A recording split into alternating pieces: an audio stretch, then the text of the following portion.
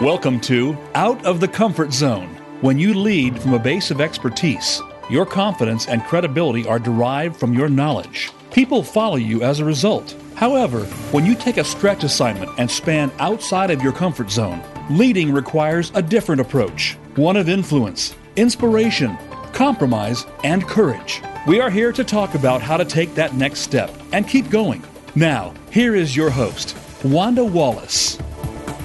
Welcome to Out of the Comfort Zone. On this show, we often interview someone who's written a new book or has a perspective on a different relevant topic. And sometimes I also talk with business leaders about their experiences, the challenges they face, and how they've managed to lead a successful enterprise. And that's what we're going to do today. In fact, we got quite a treat for today. My guest is Peter Lichtenthal. And Peter is, as you will see, a very dynamic global marketing executive who has a strong reputation for igniting growth in very iconic brands. And he's done this all within the prestige cosmetics industry. He's got a fairly innovative leadership style and nearly 30 years of experience at the Estee Lauder companies. For those of you who don't know, that includes a whole range of brands besides just Estee Lauder, and it includes Bobbi Brown, Bumble and Bumble, and Smashbox, to name three that Peter has been involved in. Now, during his career, Peter has guided numerous multi-generational teams through rapid change. He's led cultural and organizational transformations, all continuing with evolution in a highly competitive global market. Since Peter has left his formal corporate career, I should say, he's found another calling, and he has become a public speaker on topics like leadership and marketing, including at his alma mater, Brandeis University. He's also an advisor to the consulting firm My Next Season, vice chair of the board for the Point Foundation, and he's a trustee of Second Stage Theater. Peter, it sounds like you're staying as busy as ever. Yes, I am, Wanda. I had an extraordinary career, 30 years at Estee Lauder, 40 years in total, that I look forward to just sharing with you and with your listeners, and I'm enjoying this next stage of my life and career very, very much. Well, I like the fact that you have a moment to pause and look back on that 30 to 40-year career and just to kind of distill it and say what happened and how did it go. And that's what I want to talk about, because you had some amazing transitions. But let me do the lead into this one. So you were a successful career, and I'm going to call you a marketing guru in a very marketing-driven company, Estee Lauder.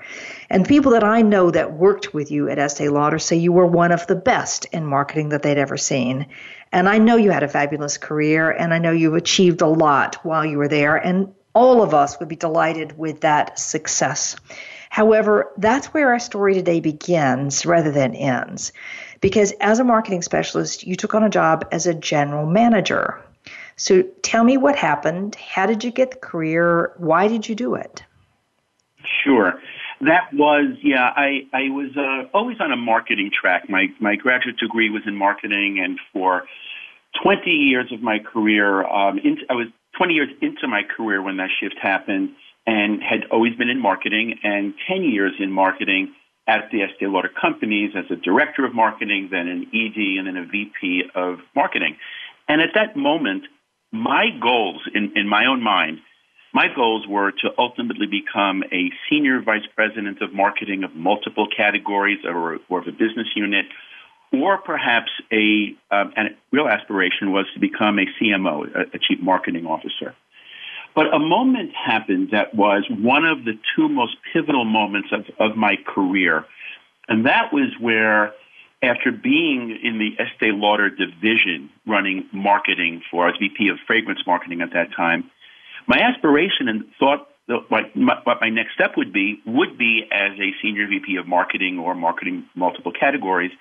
And at that point, an amazing executive who was the president of the Estee Lauder International Division tapped me and offered to speak with me about his desire for me to become a general manager of the Estee Lauder brand for all of International.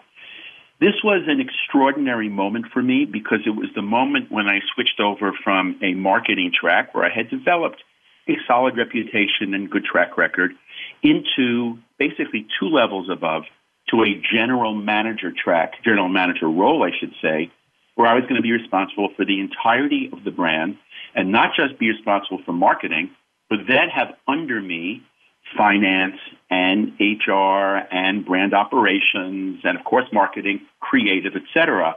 So it was a huge jump for me that took me on a track that led me to the next chapter of my career, but that was my jump from marketing track onto general management.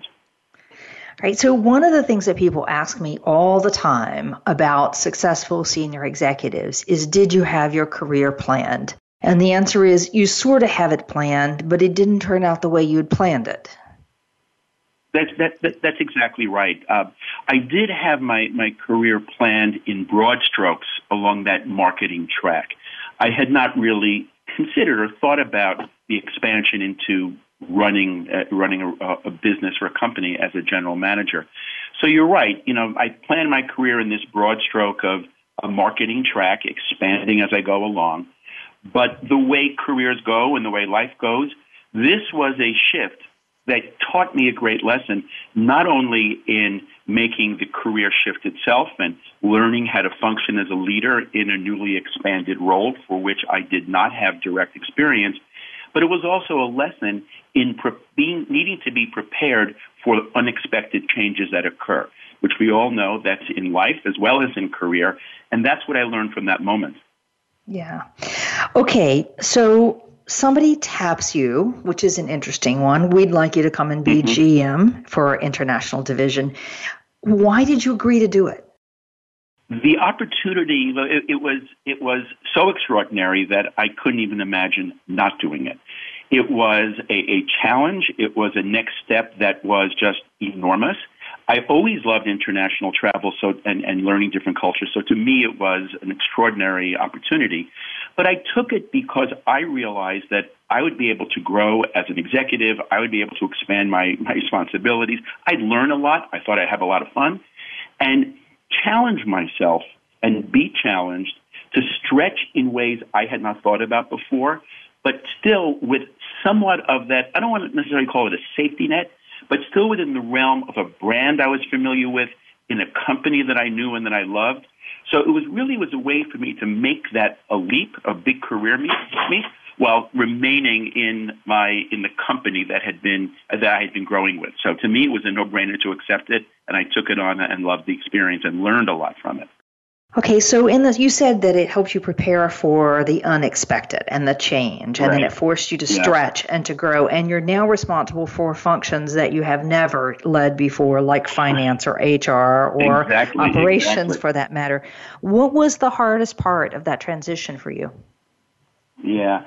There were several things that I immediately realized that were in front of me, and so in addition to, of course, grasping just the complexity and diversity of the brand all around the world, overseeing the technical areas, which was brand new, and learning and dealing with a new diverse group of people with points of view, I think in answer to your question, the hardest challenge for me at that moment was in establishing myself as the new general manager and gaining credibility among this highly diverse and highly opinionated international team from a person who had never been an international before.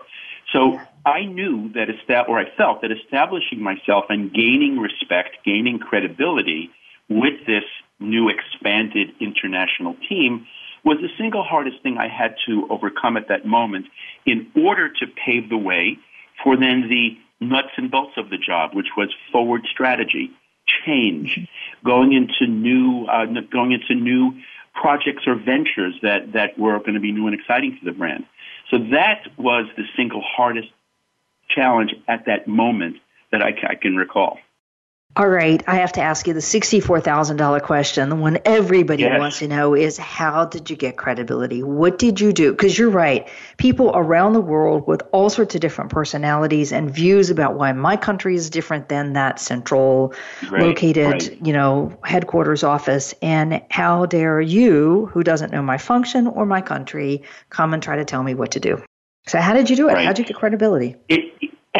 It is the $64,000 question, and it is something that I found myself needing to figure out how to do. I had gotten some guidance from some mentors of mine, and that's always step one, is try to get some good advice. My predecessor in that role was extraordinarily generous in her sharing of information with me. She was on to another exciting opportunity, and I trusted in that information. So I became a sponge to her and to several other people around me. But some of the very specific things that I did, and I can remember in that first week or two, making sure I was meeting with every leadership team member as well as with the team as a whole. I remember needing to establish connection and trust with all of them, but especially with finance and with HR, because I needed to make sure that I got the inside information, closed-door information on how things were going in the brand and what's going on with it, so that I could be better equipped to deal with external issues.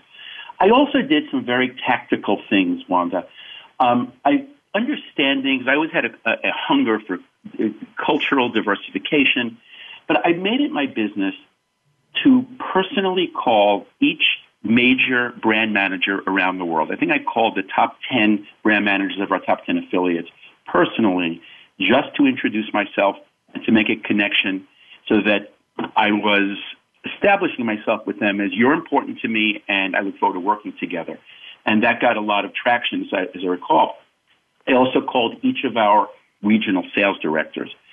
Soon after that, I knew that my main challenge was going to be, how do I establish myself in understanding, not just literally on paper, but qualitatively and quantitatively and culturally, our diverse markets around the world. So in short order, in months 2 and 3, I traveled to every major affiliate around the world, to every region. I had the credibility of knowing the brand, the Estée Lauder brand, but not of knowing it around the world. So that's why I made it my business and priority to travel everywhere. But it wasn't just a matter of traveling. One of the things that I did was I made sure, number one, I learned a little bit of the language before I went. Showing respect, being able to say hello, how are you, good morning, good night goes a long way in showing respect and connection. I learned some of the cultural norms on how business was done, how a hand is shaken, how a meeting is conducted, so that I was not this force from the home office, but rather someone who took the time to understand how things are done locally. I listened, and one of the things I learned was I listened very carefully to all the things that they felt were right, were wrong. I created an open environment, but I was very sure not to just acquiesce to every complaint or request or verify what will be fixed or not fixed or enhanced or changed, but I made sure I was perceived as someone who was listening and learning before acting and making any potential changes. So I found that went a long way in establishing, because one of the things I've learned in any of my jobs, word travels fast among peers. So things you do with an individual get shared, almost like today with how we share on social media, right? But then it was a very different way of communicating. Yeah. Those tactics helped establish me as a new leader who was intent on learning the international world, market by market, region by region, before I were to make any changes or get into real strategy. So those are some of the first things that I did that I found to be very effective in overcoming that initial challenge. So I like this notion that you said you reached out to call. So I have somebody that I'm working with recently who's just taken on a fabulous new job. And, usually in that company, lots of people would call and say, congratulations, looking forward to working with you. Mm-hmm. But the direct reports in this particular case have not all called and said, looking forward to working with you. A couple are more enthusiastic than others. I find that that's pretty normal. And then, you have two choices. One is I pick up the phone and get a little upset that you haven't called me. Or two is, oh, who cares? I'm reaching out to you either way. And you sound like you strike that. Just reach out, assume the best, establish the personal connection, and don't worry about it. Did I get that straight? You got that exactly right. And yes, you're correct. Some of them did reach out to me, whether it's mostly by email. They did reach out to me, but that was separate. My goal wasn't to call you because you didn't call me or whatever. My goal was, you're going to hear from me early on, and I'm going to tell you, which was truthful, I'm looking forward to working together, and I look forward to meeting you when I start my travels. So it was enormously valuable because it wasn't expected. And I've learned over the years in the multiple brands I've led that when a brand leader, when a president or a GM does something to reach out proactively and do something that is unexpected from that title, it goes a long way in gaining respect and trust, while the leader, in my opinion, doesn't lose an ounce of gravitas or control or power. It actually, to me, enhances and enables that leadership to make change or, deal with conflict. Yeah. Yeah, and I know a lot of people in making a transition into a place where they don't know nearly very much about the business that they're now leading. There's an anxiety of looking, shall I use the word dumb or stupid or not smart in front of their direct reports. And that word spreads rapidly too around the world from phone calls or any other format. But you were in listening mode, not so worried about it. As in, tell me, yes. Educate me, explain to me. Sure. Listening mode is super important, and the ability to ask great questions. I have found that I've gotten feedback that, hey, you ask great questions, because my focus on listening and learning is core and real. And therefore, my questions were not trap questions. They were real questions. Wanda, it's interesting. I've also learned, I'm recalling this, that as a new leader, very often your questions can get interpreted as being opinions, and wonder why is he asking this, why is he asking that? So I learned to ask my questions and set the stage for them in true learning mode rather than asking a question in observation mode. And it's a real difference.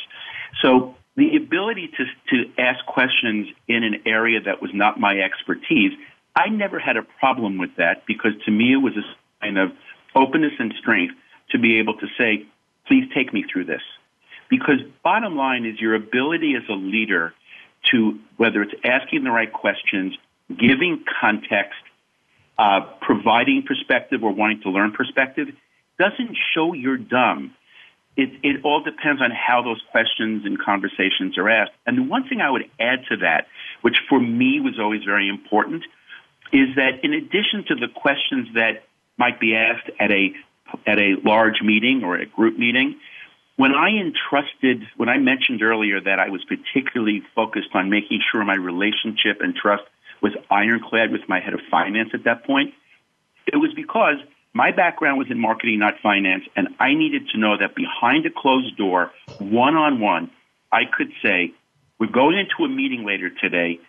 Can you please make sure I have this right? And I would say what I understood to be true, or help me understand this. Not only did that help build that relationship, it prepared me for the more visible meetings that might have been occurring with a group, but it also enabled me to become more of an expert, if not an expert, in an area like finance. And that was true also in brand ops and other areas that were not my core area. So having that ability to learn and ask questions, having that ability to have trust with individuals on your team to be asking those questions and learning behind a closed door, these are the things that add to your ability to not appear dumb, not appear and get that response like, I can't believe he didn't know that. I've never experienced that. I don't believe that's ever been said, but it's all in the context of how you're gaining your information, in my opinion. Yeah. I think we don't pay nearly enough attention to the quality of the question that's asked and to the tone with which the question is asked. And that's what you're saying. I think you've just nailed it. Much is said in tone, much is said in word choice, and quality of question asking is very powerful. Words matter. And the way in which you learn and the way in which questions are asked is super, super important. The one other thing I wanted to mention to you that I learned and a challenge that I overcame during those early moments as a new GM is during my travels, I learned from many, many of our brand managers that there was a lot of disappointment in how prior international group meetings were held. There was one annual meeting that was a very important meeting. And apparently a small number of people in the audience have always been highly opinionated and would bring the meeting down with questions and concerns and this and that. My first time hosting that meeting was coming in about 3-4 months, and I wanted my first meeting to be a success. It's a huge meeting of all the international affiliates. So I put into place a brand new strategy. What I decided to do was create a brand summit meeting in advance of that full-on meeting with the leaders of the top 8 affiliates, which included the most vocal people, pre-vetted the plans, pre-vetted what was going to be shown to get input and concerns, and made them feel more important in the process and listened to, and then paved the way for a meeting that was highly successful. So it was one of those things that I learned about how to overcome those challenges that first-time GMs in a new area can make. And it all comes down to how you bring people into the process and learn in order to make sure that externally, hey, this is his first meeting, and this meeting was great. And that was one of my first showings. A lot of us as leaders have those first major moments of presenting or leading a conference. And that was super important to me. Right. So if I just summarize all this together with a couple of bullet points, there is that business of reaching out to people and making them feel that you care by a personal phone call, by a personal reach out, by looking forward to working with you, and so on. There is the willingness to go and learn the language, to learn the meeting protocol, to learn something about the country, and to learn about the brand and how it was working, how the business was working in that particular area. All right. There is the behind closed doors, the confidence with people who can say to you, you got this right, you don't have this right, we're on track here, make sure the details are straight. And then there's the ability to ask questions in a way that doesn't intimidate people, but that helps you really truly get to the essence of what's happening.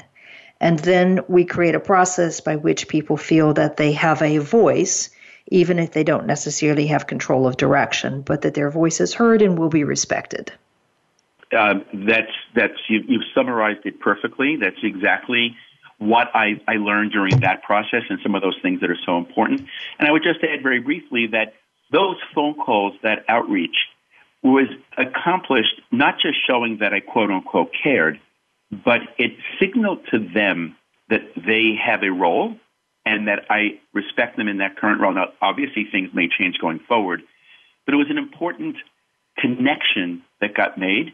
And then the one other thing I would mention is that you captured my tendency and my practice of bringing people into my trust, and it's reliant on trust.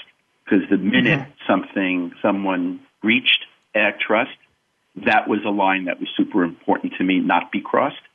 And that's something that no leader can really, should really tolerate. Because in order to get the right information insights, there has to be ironclad trust. Right. Okay. That's excellent. All right. We could keep going on that one, but you've got like a dozen transitions here that I want to talk about. Let's move to ahead. And I want to talk briefly about your taking on a different general manager role, which was for MAC Cosmetics. And this is a different process. Tell me a little bit about what happened there.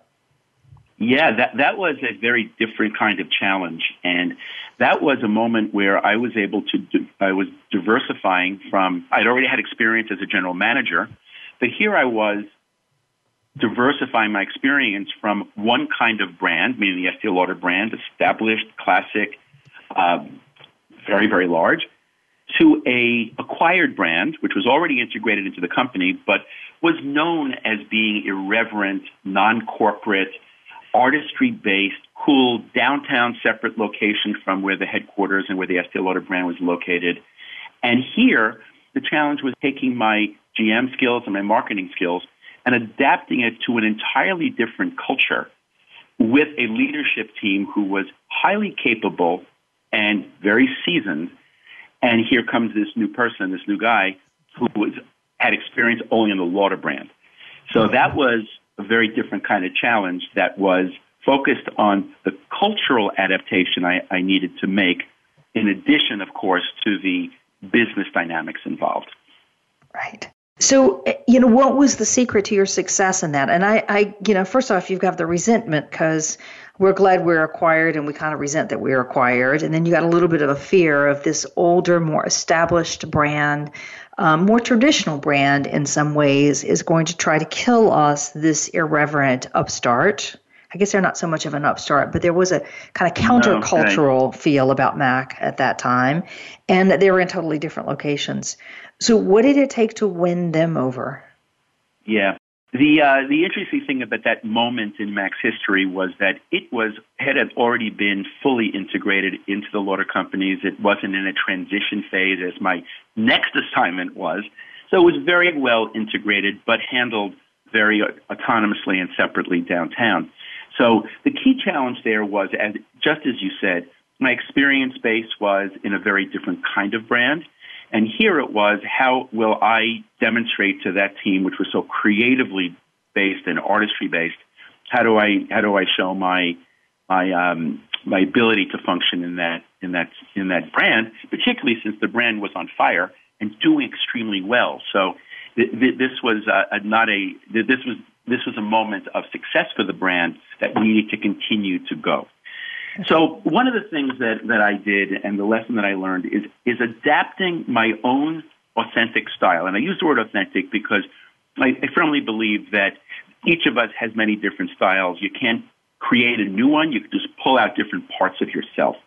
But the lesson that I learned was how to adapt my own authentic style into that very different brand and learn and begin to speak a bit differently, write differently, obviously dress differently, because this challenge was that team needed to see, yes, I get it. Peter gets it.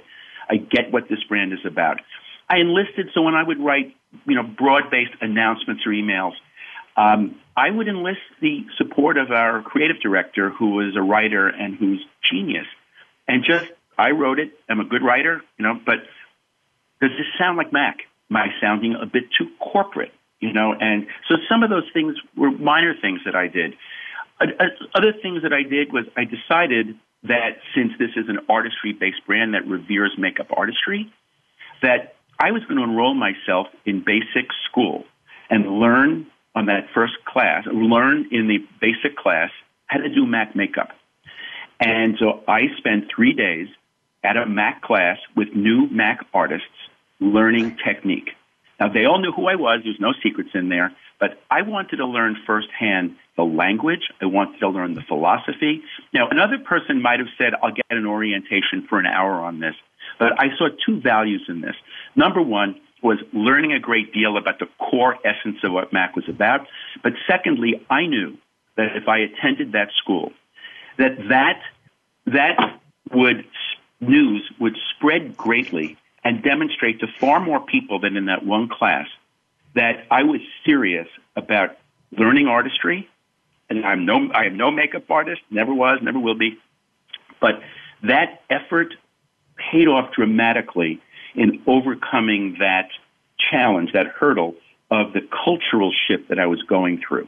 So I learned, that was one key element. I learned how to conduct meetings in a more fluid, different way from how they may have been done uptown. I learned to enable and help accelerate the activities and programs that the current team was doing because, as I said, the business was on fire. And then my role was how do we then look forward and accelerate and keep that going. So those are some of the things that I did, but this was a major cultural hurdle for me, not as much a learning to be a GM. I had that credibility, but this was my first time moving to a very different kind of brand where I had to demonstrate I'm adaptable, I can change, I'm going to do that in day-to-day small details, and I'm going to do that in big, broad strokes as well. Peter, I think what I love about this story is the thoughtfulness of each component of what you're doing every single day and the messages those small actions make to the larger organization, from writing an email to a large number of people to attending, and I can't imagine any other GM of any other company saying, fine, I will go and take a 3-day class on the equivalent of the shop floor. I'm exaggerating, but that's what the core of this was about. And I'm going to be treated like every other person, even if it's something I know nothing about. I'm going to go learn. So I get a sense of what this place is about. That there's just incredible thoughtfulness on how all of those things would be received. Yeah, and I came from a company where there's a tremendous attention to detail. Quality matters, details matter, and that's the culture corporate culture I grew up in. But it's also reflective of who I am as a person, because I put great emphasis on the power of individual details, and the collective power of those details are huge. Now, these elements that I've spoken about with you are separate from all of the cost management, strategy development, tougher decisions, diversification, all that kind of stuff that happens to run the business and grow the business. But the reason, I've talked about some of these techniques that I've used, and in my next assignment, even more so, because that was in many ways even more of a challenge. But when you pay attention to those things, those details that prove that you get the culture, you know that brand's DNA, it smooths out and enables the ability to effect greater change. And anybody who's taken over a business unit knows that tough decisions need to be made down the road. And that could be things from personnel changes, management changes, strategic direction that people are not always buying into. But enabling those to happen, in my view, more effectively and productively occur when the backdrop of what you do, the details to which you pay attention, how you demonstrate your own ability to be part of that team, it enables the tough decisions to be made, and I think overall contribute to a better working culture that becomes ultimately more collaborative, more participative, because you're no longer during one of these moments of transition, you're no longer the person from something. You're the person who now is something, and you're in it. And that doesn't come from just being yourself and then just changing everything. It comes from being yourself and paying attention to those ways of operating. It just gives you credibility, and it gives you more license to do the quote-unquote tougher things that are coming quickly down the road. Yeah. Peter, fascinating. We have one more major transition I want to talk about, but we're going to take a break for a moment. I think the thing that just strikes me here is we often think about our credibility in terms of what we know, what we bring, our ability to see the strategy, to make the tough decisions. That's what we think about, particularly as a GM. And what you're talking about is another layer of credibility, not to discount the first, but another one. And that you said it brilliantly, that I'm not the person from someplace else. I'm the person who is this place that I am now. And that enables some of the harder decisions.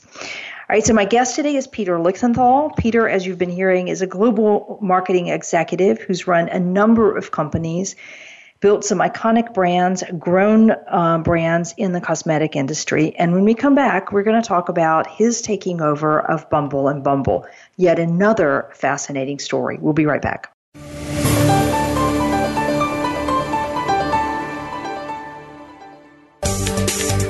From the boardroom to you, Voice America Business Network. If you want more information on the articles, books, coaching, and seminars we offer, go to our website at www.leadershipforuminc.com. You're sure to find some helpful links, videos, and more to help you create a winning strategy for your organization. Leadership Forum, Inc., helping organizations get it and keep it. This is Wanda Wallace, host of Out of the Comfort Zone. Do you find yourself in a role where your team knows more than you know? Are you struggling to see how you now add value? For years, I've coached leaders who have moved beyond the comfort zone of their expertise and have developed a methodology to help them make the leap and go on to do more. All of those tips are now packed into my new book, You Can't Know It All. Visit our website at leadership-forum.com or tune in to Out of the Comfort Zone for more insight. From the boardroom to you, Voice America Business Network.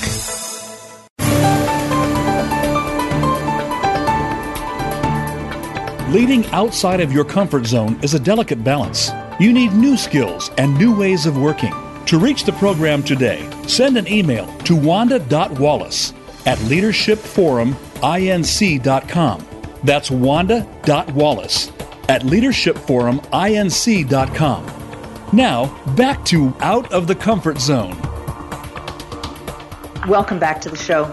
With me today is Peter Lichtenthal, and Peter has been a general manager at a host of companies, all in the cosmetics industry. He's doing a variety of other things at the moment, but we have been reflecting on his career and what it's like to take over an organization, particularly when the people that you are now leading know fundamentally a lot more about the technical components than you do, or the cultural components that you know. I want to turn now to yet another transition in your career. And this is, so you've been leading Mac as GM. That's a company that was succeeding. It's a different culture, yes, but it was on a growth trajectory. It had a very strong management team.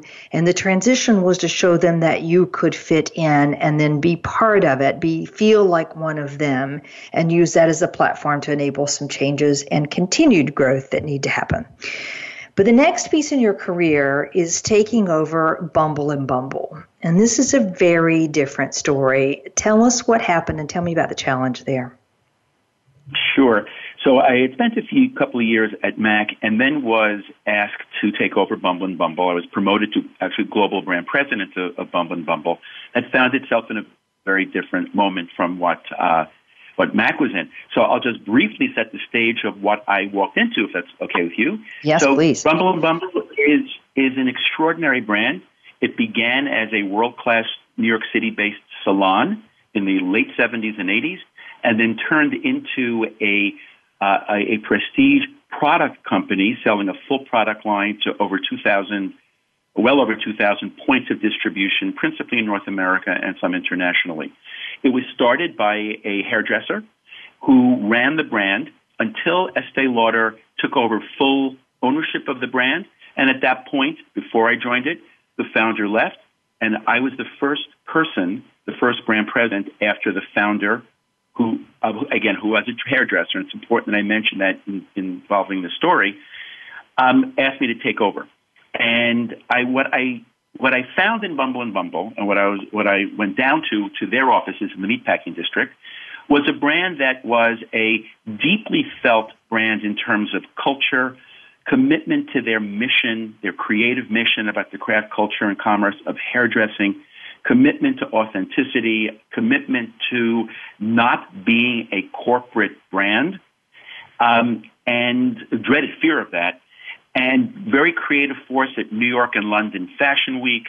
And it's an extraordinary brand. However, it was a moment that they felt completely untethered. The founder, and there's nothing like the power of a founder, had just recently left. This guy from Estée Lauder was coming down who had no experience in the hair care industry or salon industry. And despite my few years at Mac, I was perceived as the Lauder guy. So here was this guy coming in with no hair industry experience, taking the role, not the place, but the role that the founder had in terms of running the brand. And I knew only two people in a team of about 150, so I didn't even have people I knew the way I had in previous transitions. So it was a moment of fear.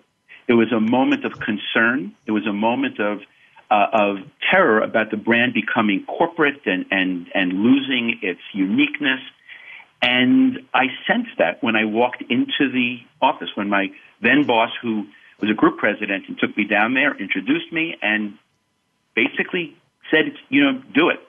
So I had to restabilize the business, grow the business, enhance profitability, and do all those things that you need to do to run a business.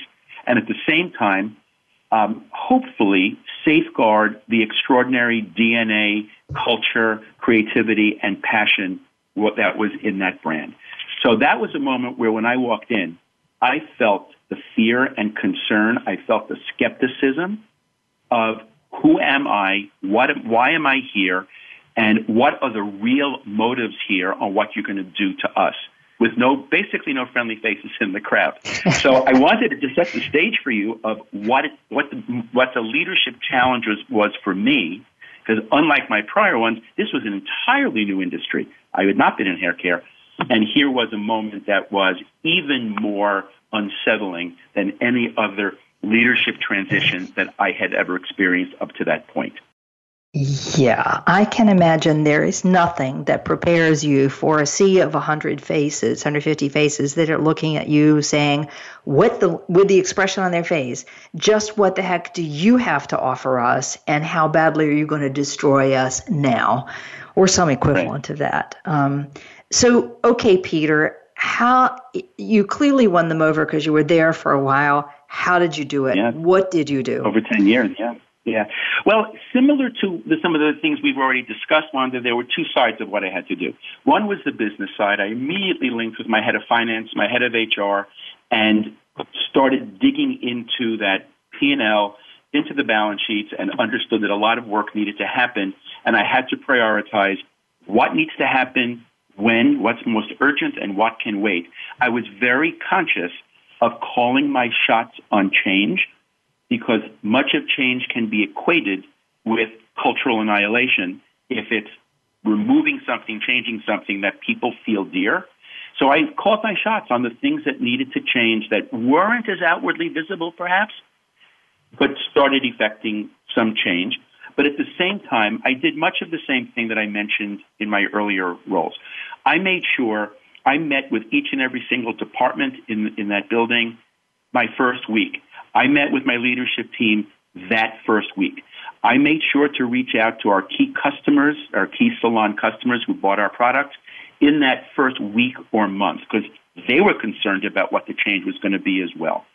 But I realized that what I needed to do here, while looking at the business itself in this post-founder full Estee Lauder integration stage, which meant things integrating systems, implementing cost of goods management, implementing timeline management, more controls and more disciplines into the running of the business, that while I was doing that, my main need was I needed to engage, I needed to connect, and I needed to get to the point of credibility that hopefully I would inspire the group, the whole collective team, while some pretty dramatic changes were happening.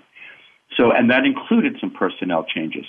So I similarly to what I told you, what I did with Mac, I actually went to one of those Bumble and Bumble basic creative classes as well.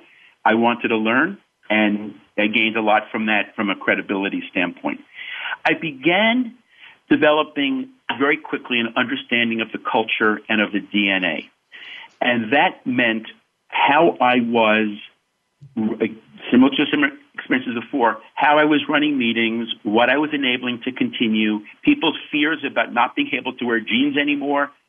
They saw that nothing was changing because that was one of those fears.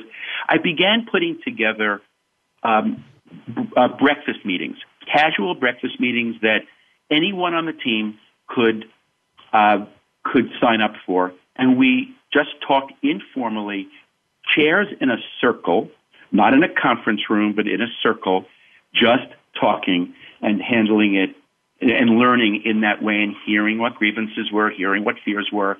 And so they heard that, once again, I was listening. I attended the BBU, our Bumble University classes, and I instated, I should say, or put into effect, what in corporate ease you'd call a town hall meeting. But I decided that, again, what you picked up on, details matter, met with my creative director and said, I want to do a town hall meeting, let's brand it. And we called it the BB Speak Team Meeting. Minor nuance, but once again, a signal of this is not a big corporate town hall meeting, but it functioned in a similar way. When I did my first, and I did it basically every quarter, I started establishing a new tradition. I opened the meeting with personal information. So I had each one of my leadership team in preparation for each of those BB Speak team meetings. Tell me what's gone on in the last quarter or 6 months. Who's gotten married? Who's gotten engaged? Who just got his or her MBA? Who just ran a marathon? Who just whatever? And I'd open up each session with what's been going on with people. This is a very people-focused brand and culture, and it established connection beyond my expectations. And then after that became a tradition, and it's really important to if you're a leader in a deeply felt culture, then continue old traditions that are great and establish new brand traditions. So that became one that people loved. And I would then go right into the financials and what's going on and what has to change. But it changed the tenor of what those meetings were about. We created a lot of cultural things like a family Thanksgiving where people brought in potluck style the week before Thanksgiving. We did barbecues. We were blessed with a terrace. We did a summer barbecue. We did a holiday bad sweater contest day. I established a social committee chaired by at manager or below levels who would come up with ideas for ways to engage the team. This kind of entrepreneurial environment, intergenerational but entrepreneurial indie brand mentality, work-life is very important. The blurring between home life, work life is much more blurry, and work life and quality of what that work style is like was super important to this team. So those are the things that I put into place to keep culture going, work lifestyle going, while at the same time needing to make certain cuts, needing to make certain strategic decisions, but always based it off of and getting back to the Bumble and Bumble mission and why we are here and how this all fits into it. So I know that was a lot, maybe more than you bargained for in your question, but it was a lot of things I needed to do to make effect change. Yeah, I mean, anybody who's worked in an entrepreneurial firm knows the power of a founder, and especially a founder that's been successful and built a good brand and so on. And the loss of that personality, that reason, it's almost like you feel like you lost a bit of your soul sometimes in losing a founder. And I can see the first person coming in after that founder, it's sort of, okay, what are you going to do to us now? I can see how that would be a problem. What strikes me, though, about your stories, Peter, is again, I'm going to come back. You said it's the detail, but it's the focus on the culture. What is it that drives this culture here? And then how am I reinforcing it, drawing on it, becoming a part of it in every detail that I do, from how I run meetings to how the chairs are organized to what we call the town hall to how we open the town hall to who chairs a committee about what we do over the summer. It is in the details, but with that eye to the culture. Exactly. And all of these, and there were many more examples that we don't have time to go over, but what I learned over time is that, as I believe I mentioned a bit earlier, much change had to occur within the brand, significant change in business model, expansion of distribution, expense management, the way in which we operate. All of those had to change dramatically. But by focusing on these details at the same time, the team overall, I believe, remained engaged. And I did additional things like I truly fostered a culture of collaboration to the best of my ability, and folks at all different levels saw that. Put into place strategies for communicating and over-communicating, because today's generations want to feel like they're part of something and need to understand their context. I put a big focus on, as I mentioned, engaging, connecting, and inspiring myself to the team to each other, but also, very importantly, try to stretch the boundaries of innovation. Because as a creative brand, they wanted to see new things happen. And by encouraging that growth and that communication and involvement, they felt the brand was moving in the right direction. I also made it my business at meetings. If I had junior people at a meeting, I'd make sure to say, hey, John, hey, Jane, what do you think? And allow them to answer. And keep that news like that is widespread, spreads quickly. But in today's generation of modern workplace, modern leadership, providing that voice is critical, even if that voice doesn't lead to the final decision. So those are some of the other things that I did and learned from that whole experience at Bumble and Bumble. It's interesting. We talk so much about multi-generational workforces, and then we talk about inclusion. And what you just said is actually, I think, heart and soul of both of those. I want to feel like I matter enough for you to listen to what I have to say. I mean, it really comes down to that simple of a thing. And creating a space where I can tell you what I think, even if it's wrong, but you listened. That's okay. Mm-hmm. And, sort of just the simple act as a leader of asking people, what do you think, is enormously powerful. All right. I have to ask you, we just have a couple minutes before we're going to close, but I can't help but ask you about conflict, because in the midst of all of this, you have some really tough decisions. It's big changes, including turning the distribution model upside down. Mm-hmm. What's your advice on how you deal with conflict and contention and debate? Yeah, that's conflict. Debate is part of the process of effecting change, unless you just want to be dictatorial and authoritative, and I don't think that works in today's modern workplace. Conflict is going to be there. One of the things, conflict will be there when there's passion for a brand and there's true engagement. So the flip side of feeling great and engaged is dealing with disagreement, and how do you manage that? So the way I try to handle that, particularly during moments of major brand shift, and the shift was, one key moment was diversifying our channel of distribution to go outside the salon channel and into full-on retail, which was, in the past, was a no-no, was never thought, promised in some cases verbally, we would never do that. And yet the marketplace called for it. It was a major opportunity. So in a nutshell, what I did in that process is, one by one, from the leadership team, one level down, and then to the larger groups, explain context of what needs to occur because of a changing world. Once you establish some facts about changing world and what's been looked at and what we need to do, it immediately brings down the tension of that potential conflict. The second thing is, once again, getting feedback from people on how to make that change allows them to feel like we can do this in the right way, that's right for our brand.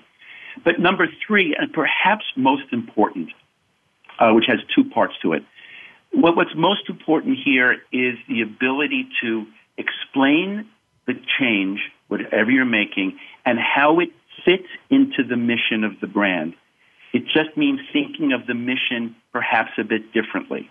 So here's how we're going to make this change and why this supports our mission and doesn't just fight against it. And the other thing is getting some key core people who are dyed-in-the-wool brand people, or some of your customers, get them on your side and use them to express their support for the change you're making. Use them as opinion leaders, as influencers, if you will, using today's language, because that helps the buy-in and helps bring down conflict. And that was one of the major moments in my career, not just at Bumble, but in my career overall, that diversification of channel at a moment when it was necessary from a marketplace point of view, and having it work within that culture and getting people behind me to then deliver the best strategic and creative product, that was a major moment for me that I learned from dramatically, and I'm trying to capture that here. Peter, that's incredible. And sadly, we are out of time. I think we could go on for yet another hour. Let me just sort of wrap this up by saying my guest today is Peter Lichtenthal. As you've heard, Peter is a global executive in the cosmetic industry, having led brands like Estee Lauder, MAC, Bobbi Brown, Smashbox, and Bumble & Bumble. And Peter is now also a public speaker on leadership and marketing in a variety of places. Peter, I think the thing that strikes me the most, the thread through all of this, is the attention to the feel of the culture and the details that express and perpetuate and continue to foster that culture, and using that as a way of establishing your credibility as a new entry and the entry for a GM, as well as then ultimately using it as a platform for effecting change. I just don't think we talk about that nearly enough. That was brilliant. So, Peter, thank you for being a guest. Thank you very much, Wanda. Thank you.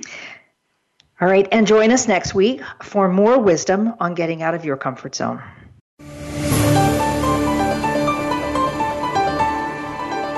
Thank you for joining us today. Tune in for another edition next week with Dr. Wanda Wallace on the Voice America Business Channel. Reach outside your comfort zone this week.